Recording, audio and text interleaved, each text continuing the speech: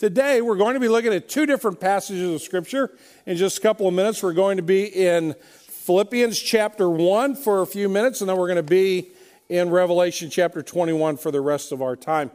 I was reading this week about all the resources that it took for the Allies to win World War II.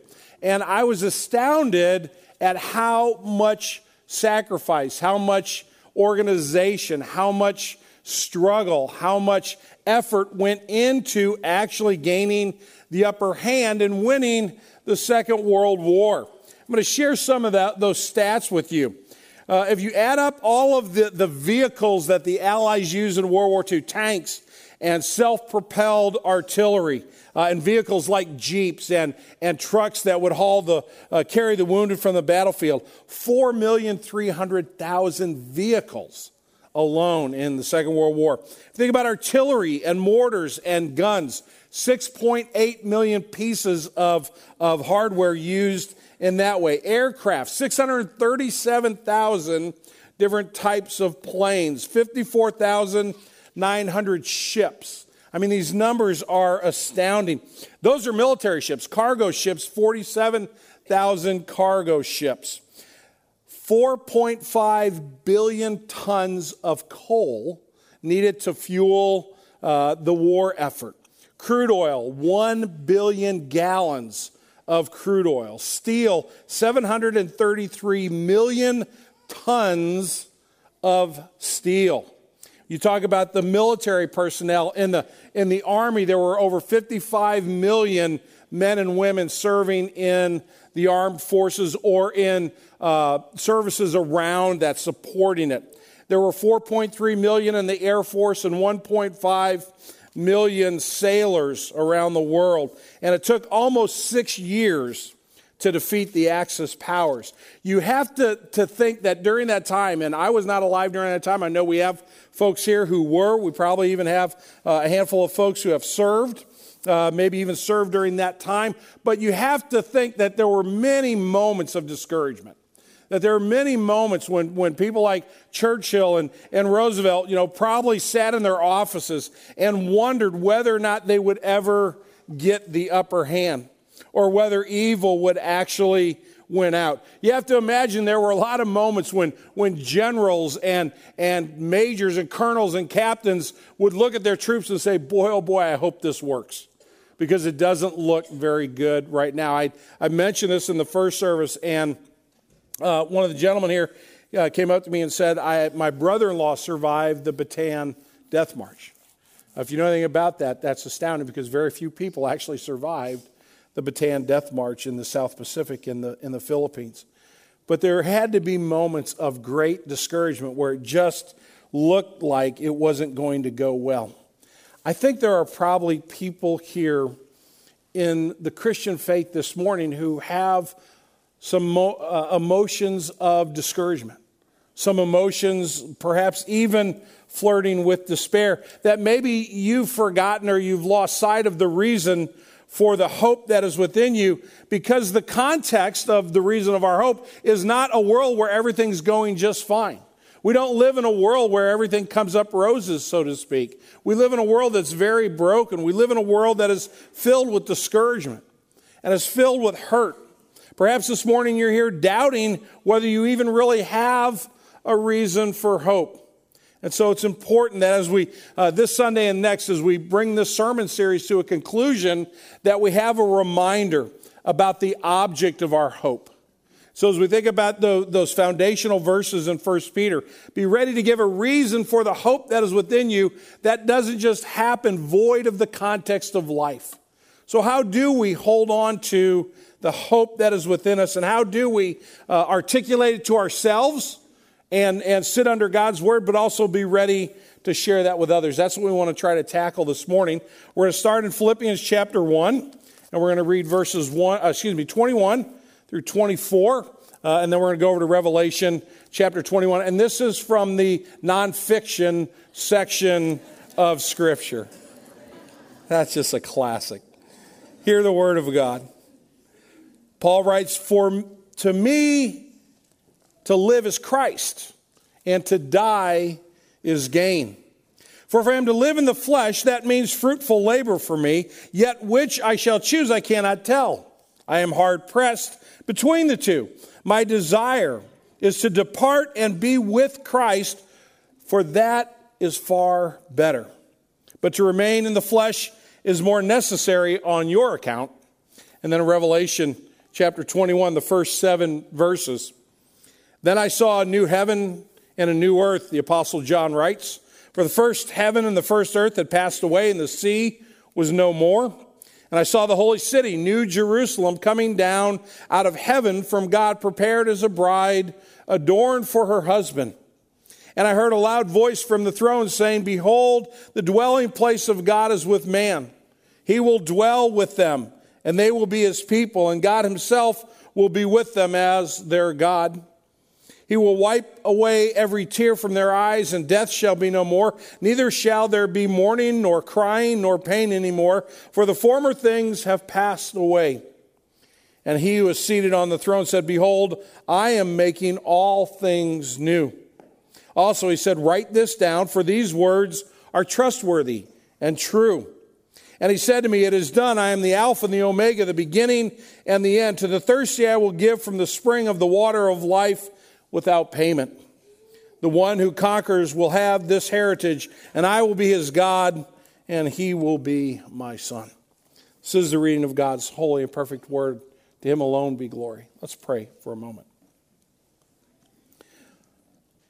Father, as we come to these two passages of Scripture in the context of a world that is broken, Lord, for many of us, we've experienced that brokenness this past week in one form or another, maybe disappointment in some relationships in our school, perhaps disappointment, frustration in a job, perhaps a family that is broken apart by antagonism and angst with one another.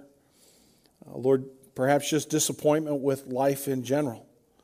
So, Lord, we come to you as people who don't live in a perfect spot guarded from consequences of sin. We live in a very real and broken world, and we want to be a people of hope. Father, we want to take to heart that which Scripture teaches us, and so we come longing for your word, not my words. They are no different than any other person's. Lord, we need the eternal word of hope buried deep in our souls if we are to face the day and to do so trusting you and loving you and being filled with joy, not because it's easy, but because we belong to you. Father, we don't belong to you because we're better or smarter or good. We belong to you, if we do, only by your grace and the mercy that you give us in Jesus. So, Father, guard us from pride. Keep us humble of heart, because that is where we should be, because we cannot earn our salvation or deserve it. Father, help us remember this morning the hope that is ours in Christ. Forgive me for my sin. Please don't let me stand in the way of what you want us to learn today. We pray in Jesus' name. Amen. Well, the sermon in a sentence this morning, it's actually going to be the same for 2 weeks. It's a quote out of a book I read a few years ago by an author named Calvin Miller. He wrote a trilogy called The Singer, the Song, and the Finale, and it's kind of his version, kind of like C.S. Lewis did the Chronicles of Narnia. What Miller did was he kind of took the gospel message and put it to this story. So the singer is about Jesus, the song is about the church, and the finale is about the triumphant kingdom of Christ. But he writes this in the finale. He says, "Death is the confirmation of the believer's creed. For the skeptic, it is discovery immense and late." So we're going to look at that for the next 2 weeks as we wrap up this series, and we're going to look at the first half of that sentence this week. Death is the confirmation of the believer's creed. If we have a living hope, how do we approach it in the world in which we live? We're going to tackle this topic in 2 ways. The first is this. In Philippians, we're going to talk about a personal hope, about my hope in Christ, so that I can write my name in there. You can write your name in there. As a disciple of Jesus, this is my hope. That's the language that Paul uses. It's singular and it's personal. Then we're going to go to Revelation, and we're going to look at the collective hope that all of the people of God share. The community of God is hopeful as well. So we're going to look at it from both of those perspectives. Let's start with a personal hope. In Philippians chapter 1, Paul says, "For to me to live in this life," was assumed, "for me to live here on earth, that is Christ." What is Paul saying? What Paul is acknowledging here is that life right now, in the here and now, for the disciple of Jesus is a life that's built on faith. What Paul is saying is, I'm trusting that Jesus is the Christ, that he is who he claims to be, that he's done what he said he would do, which is grant me forgiveness for my sins through his death and his resurrection, and I now have a hope in him. So for me to live is summed up in the person of Jesus Christ. That's a faith statement, is it not? You know, you may be living for something, the amount of money that you can earn, and you're hopeful and you're diligent about working hard to earn that much money in order that you can base your life on what you have, on those possessions. But that's a hope.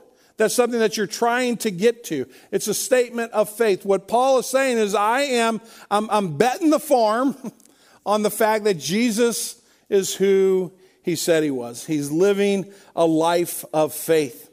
But he's saying more than that. He says, for me to live is Christ and to die is gain. When's the last time you bumped into somebody on the street and they said, I just cannot wait to die? And you didn't think that was a bit odd, or you got concerned over them. Are you, wait a minute, are you talking about taking your life? Are you talking about doing harm to yourself? When's the last time you heard someone talk about death in that type of language and it didn't seem off in some way? You could read this and say, what is Paul saying? To die is gain. That sounds morbid in its origin. What Paul is saying is there's a life beyond this world for disciples of Jesus that is far, far better. Where we're living now, we're in Christ. We are secure in him. For me to live is Christ, but there's something more. Okay, Paul, well, what is that something more? You got my interest. I'm gonna hang with you for a little while longer. What does it mean that there's something far better that awaits us? And he tells us in verse 23 of chapter 1, for I am hard pressed between the two, to stay or to go. Why? My desire is to depart and what? And be with Christ. For that is far better. He's talking about a face-to-face relationship. He's talking about life in person with the Lord Jesus. He's talking about a friendship that will last forever. Now, I'm not going to put these verses on the screen, but if you go back to 1 Corinthians, which is also in the nonfiction section in the New Testament, and you read in chapter 13, a lot of you may go, wait, 1 Corinthians 13. I know that. It's the love passage, right? Oh, yeah, I remember that. The very end of the love passage, Paul takes a bit of a turn and he speaks about his hope. And he says, you know, right now, as I look at the kingdom of God, it's kind of like looking through a dirty window. I can't quite see everything very clearly. I know there's something glorious on the other side, but my sight is limited by living in this world. But he says, then when I'm with Christ, I'll be able to see clearly. But then he says something else. He says, now I know in part. I can't know everything there is to know. God hasn't revealed everything. But then I will know even as I am fully known. Right? Think about that for a minute. Here's what Paul's saying. He's saying that Jesus knows everything about me right now. He knows every hair on my head, or if I don't have any hair, he knows why. Right? He knows everything about my past. He knows everything about my present. He knows everything about my future. There's nothing in all of creation that's hidden from God's sight. All the bad stuff you did last week and I did last week, Jesus knows about it to the nth degree. Right? All the things that scare you, all the things that wake me up at night and cause me to worry, Jesus knows all of that. But I only know a little bit about Jesus. I only know kind of the tip of the iceberg about Jesus. But someday, Paul says, I will know as much about Jesus as he knows about me. Think about that. Jesus is God. He knows everything, and he's going to share that part of his personality with us. That's why it's better. You're talking about faith now, but in someday it's going to be a reality. Jesus is going to look you in the eye the day that you see him, if you're his disciple, he's going to say, welcome home. Great job, by the way. Right? Well done, good and faithful servant. There's something far, far better that it waits, and it's to be face to face with our Lord. and our Savior and our friend. Why is that hope important for you and me today? Well, I think Paul makes that clear in this passage as well. He says in verse 23, if I am to live in the flesh, that means fruitful labor for me. Now, I think you can read that a couple of ways. Fruitful labor, that sounds really, really nice, doesn't it? You know, a lot of good things are going to happen. And I think Paul certainly means that. I think it is a positive statement. But the word work is in there, right? It does say labor. And this life is full of labor for the disciple. This life is a life of effort. This life is a life of struggle. This life is a life of bearing witness to Jesus even though you haven't yet seen him. We're talking about inviting people to come on Saturday night. There are friends I have that I can invite who will probably give it some thought. There are some other friends who are going to say, you're still the biggest fool I know, right? It's tough to live in this world in that hope. It's work. It's a challenge. Sometimes it feels like we're carrying a weight that might bury us. It's important for us to understand the end of the story because the life of discipleship, Jesus says what? Take up your cross and follow me. It can feel overwhelming. It can feel like an incredible burden at times. I don't know if you've ever read any of Patrick McManus's work. Patrick McManus is one of the best short storytellers that America produced in the 20th century, and a very winsome writer. And this thought of labor and work and struggle, I want to read for you a small section out of a short story he wrote, and the story is about sequences. In fact, that's the name of the story, is Sequence.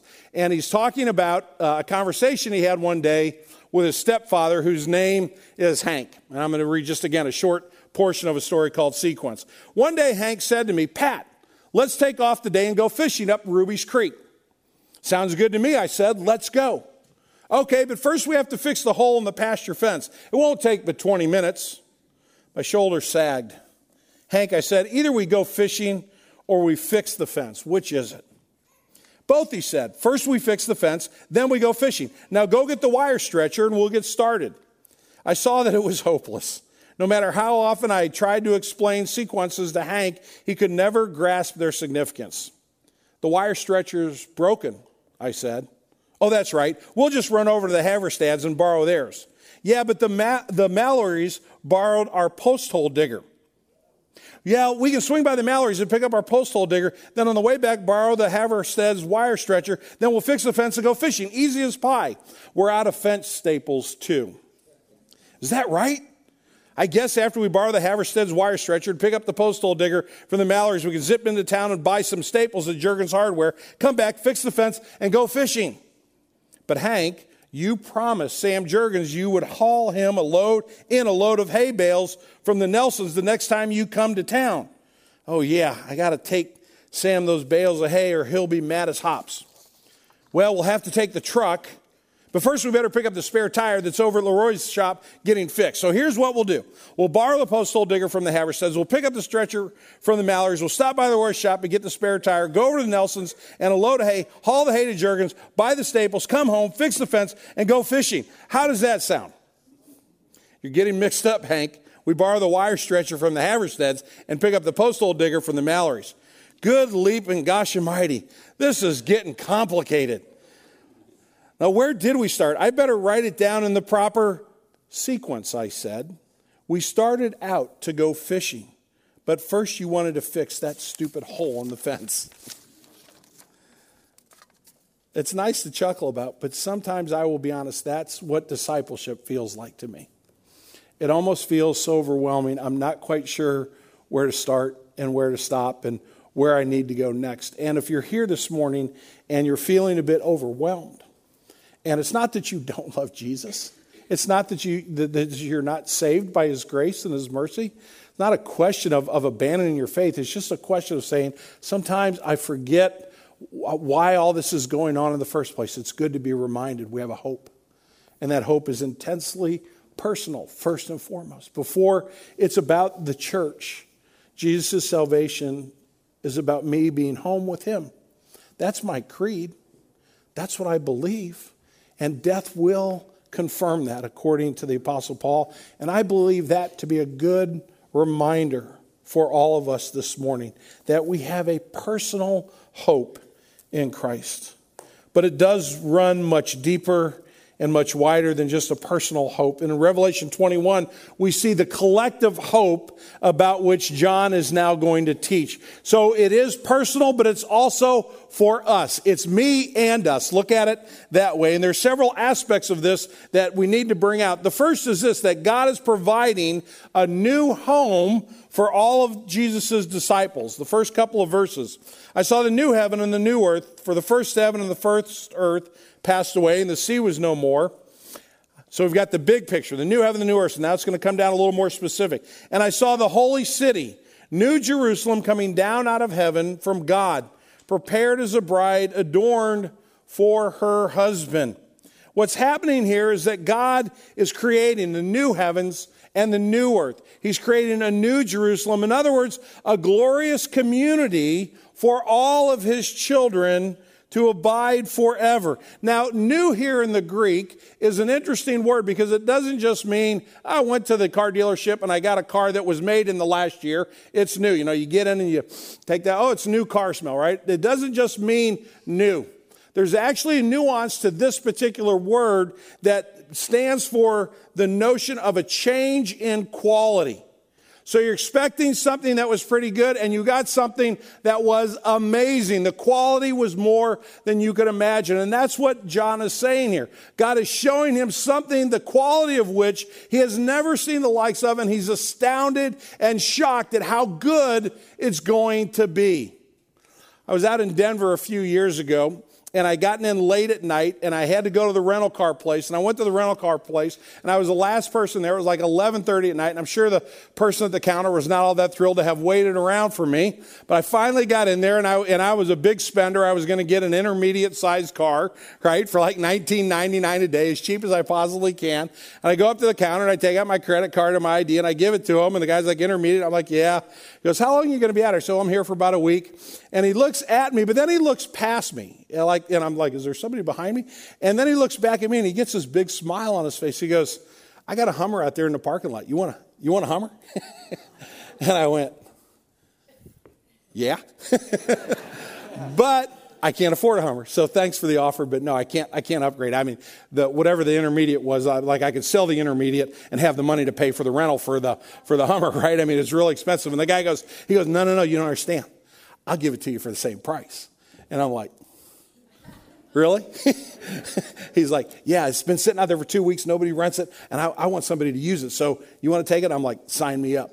And now what I didn't tell you was I was on a study week. I was supposed to be preparing for sermons.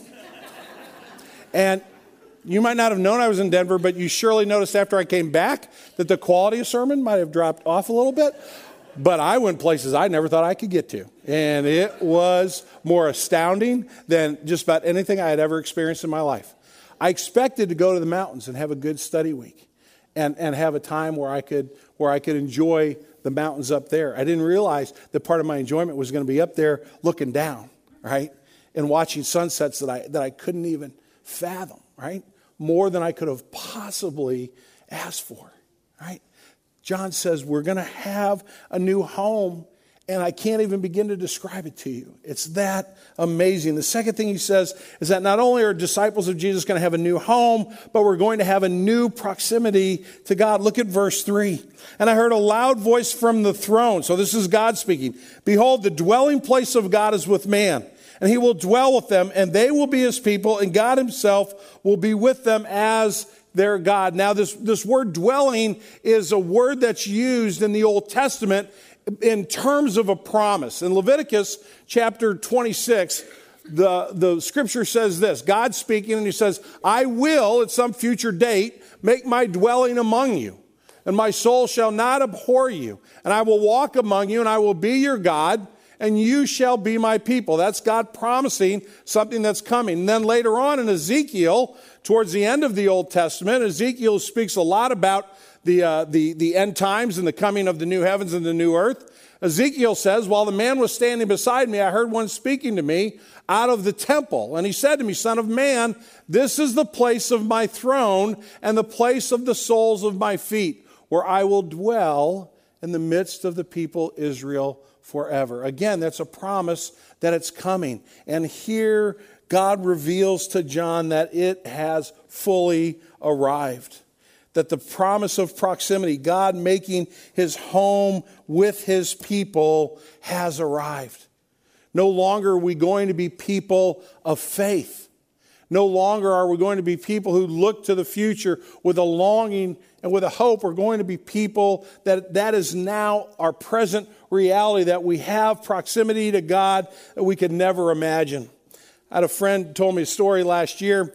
He was over at Three Kings pub in De Pere, and he was eating dinner. His wife was out of town, and so he just stopped by to get a hamburger, and he was sitting at the bar, minding his own business. He's eating his burger, and somebody comes in and sits down in close proximity on the bar stool right next to him and makes his dwelling place right next to my buddy's dwelling place. And then he asks the bartender for a Heineken and then says, "Hey, by the way, while you're here, could you please get the hockey game on that TV?" And my friend said as he was taking a bite of his sandwich, a thought went through his mind, "I know that voice.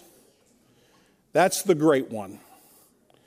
Wayne Gretzky had come in, and Wayne Gretzky has a home here in St. Louis now, and had sat down and made his dwelling place next to my friend. Now, clearly, there are not enough hockey fans in this room, because you all should be like shocked and astounded and in awe that the great one made his dwelling place with my buddy, right? And I will never forgive my buddy for not calling me and saying, "Get to Three Kings Pub right now, because I'm sitting next to the great one," right? Because I would have sat down and said, "Hey, great one, what's going on? How you doing today? Yeah, you come here a lot?" Right? No, I'd have been like freaking out, right? Because for those of you that are totally in the dark, I'm sorry, Wayne Gretzky is the greatest hockey player that's ever lived. Okay, so if you don't follow, if you're a true baseball fan, I probably should have. It'd have been like Stan Musial coming in and sitting down and say, "Hey, you want to hang out for a couple hours?" Okay, that kind of thing. And they just hung out and they talked about life, and they talked about wives and kids and work, and Great One asked my buddy some questions, and my buddy asked Great One some questions. They just had a normal dwelling place conversation. Now that's pretty cool, but that ain't God. God is overwhelming. Nobody can draw near to God without being consumed, and yet God says, "I'm going to make it safe. I'm going to make it home. I'm going to make it for you. I'm going to dwell with you." There'll be a new proximity. There'll also be a new reality. Look at verse 4. This proves that I'll never preach a sermon into heaven. He will wipe away every tear from their eyes. You're like, "Oh, thank goodness. This is the best news. This is a great sermon to hear that." He'll wipe away every tear from their eyes, and death shall be no more. Neither shall there be mourning nor crying. He's reinforcing my lack of sermons. Nor pain anymore, for the former things have passed away. The new reality for the disciple is that this world that is right now filled with tears and death and mourning and pain is going to be a thing of the past. It won't touch us anymore. Cindy's mom was in town recently, and she's 78 years old, and she sat down and she said, "Yeah, I brought some paperwork with me. I kind of want you to see my state and my will and all that, you know, because I'm getting older," right? And nobody wanted to have that conversation, right? But you got to have that conversation. Why? Because we live in a broken world. You got to talk about wills. You got to talk about estates. You got to talk about divorce. You got to talk about pain. You got to talk about violence. You got to talk about suffering. You got to talk about disappointment. Why? Because they're everyday occurrences. But not in our new home. The new reality is that pain and suffering is erased. And just to make sure we understand it, just to make sure we know that this collective hope is true when it's ours, look at verse 5. "And he who was seated on the throne said, 'Behold, I am making all things new.' Also he said, 'Write this down, for these words are trustworthy and true.'" The king who has all authority is speaking. And if you're wondering whether or not this is going to happen, who's going to put all this together? The king says, "Let me make it clear. I'm now speaking on my authority." I try this every once in a while at my house, right? Right? This is how it's going to be because I have spoken, right? And Cindy kind of giggles and goes, "That's so sweet when you do that," right? And then it doesn't really happen, right? Okay, well, because that's not how husbands are supposed to love their wives and lead their family, right? Okay, but when the king speaks, it's law. And the king says, "I'm making a new home. I'm making a new proximity. I'm making a new reality And just to reinforce his love and his grace and his mercy that go with his authority, he wraps up by saying this in verse 6 and 7. And he said to me, it is done. I am the Alpha and the Omega, the beginning and the end. To the thirsty, I will give from the spring of the water of life without payment. It's grace. It's free. It's yours. I want to give it to you. The one who conquers will have this heritage, and I will be his God, and he will be my son. That's not a son-daughter thing. It's a privileged one. So he's speaking collectively about the church. We will be like a special child to him. The collective hope of the kingdom of God is so crucial this morning, brothers and sisters. It's personal and it's collective. And it's important because some of us get tempted to rest our hope in this life. We tend to get kind of tunnel vision, and we tend to forget about things of eternity, and we tend to make things that are temporal much more important than they ought to be. And we allow them to hold on to our lives and clutch us in a way and make priorities out of them in a way that cause heaven to be cloudy and distant and confusing. We need to remember that our hope is not for this life. Paul puts it this way when he speaks in 1 Corinthians chapter 15. He says this, if there is no resurrection of the dead, if there's not another life, if there's not another world, then not even Christ has been raised from the dead. And if Christ has not been raised, then our preaching is in vain and your faith is in vain. And if Christ has not been raised, your faith is futile and you are still in your sins. If for this life only we have hoped in Christ, we are of all people most to be pitied. Paul says if there isn't a resurrection, if what we're talking about this morning, this personal hope and this collective hope is not true, we as Christians are complete idiots. We are insane. We are out of our minds. My hope is not for this world, brothers and sisters, and your hope ought not be either. It doesn't mean that we don't enjoy the things of this world that God gives as good gifts. When I got up on that mountain, thanks to the Hummer, I got to enjoy an amazing sunset. A lot of you know our daughter lives in Hawaii. I've gotten to walk on a beach in Hawaii and look at a sunset. Some of the most incredible things I've ever seen. I've held my grandchildren, right? That's a pretty amazing thing. I got a granddaughter running around out in the lobby right now. At least I think she is, right? I hope to see her afterwards. And every once in a while, she lets me hold her. That's a pretty cool thing. But that's not my hope. My hope is in my God, who says, I'm going to make all things new. And you need to trust me in that. And don't get so focused on this world that you lose track of where your hope should lie. But the second part of the application is this. What is for today, if our hope is in heaven, what is for today is endurance. It is perseverance. It is a witness. It is a hope in this world, but not for this world. And that's why we come back to Peter's words, the foundation for our sermon series. In your hearts, honor Christ the Lord as holy. Always being prepared to make a defense to anyone who asks you for a reason for the hope that is in you, both personal and collective. Yet do it with gentleness, respect, having a good conscience, so that when you are slandered, those who revile your good behavior in Christ may be put to shame. Will you pray with me? Father, we thank you for this hope. Lord Jesus, we thank you that you loved us enough to give us a new and living hope through your death as a sacrifice for our sins, and through your resurrection as the Father's endorsement of your payment for our sins being enough.